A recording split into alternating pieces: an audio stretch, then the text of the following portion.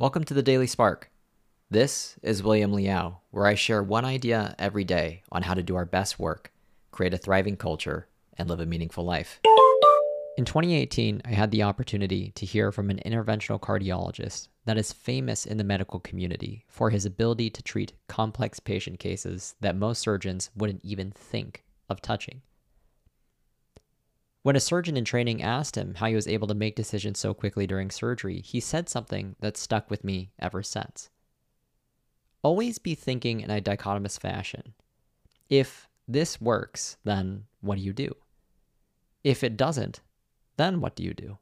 Always have solutions to problems. When you have the luxury of time, or at least the perception of having ample time, it's easy to default to a stepwise approach to problem solving. Try X, and then if that doesn't work, then go back to the drawing board and figure out what to do. Repeat.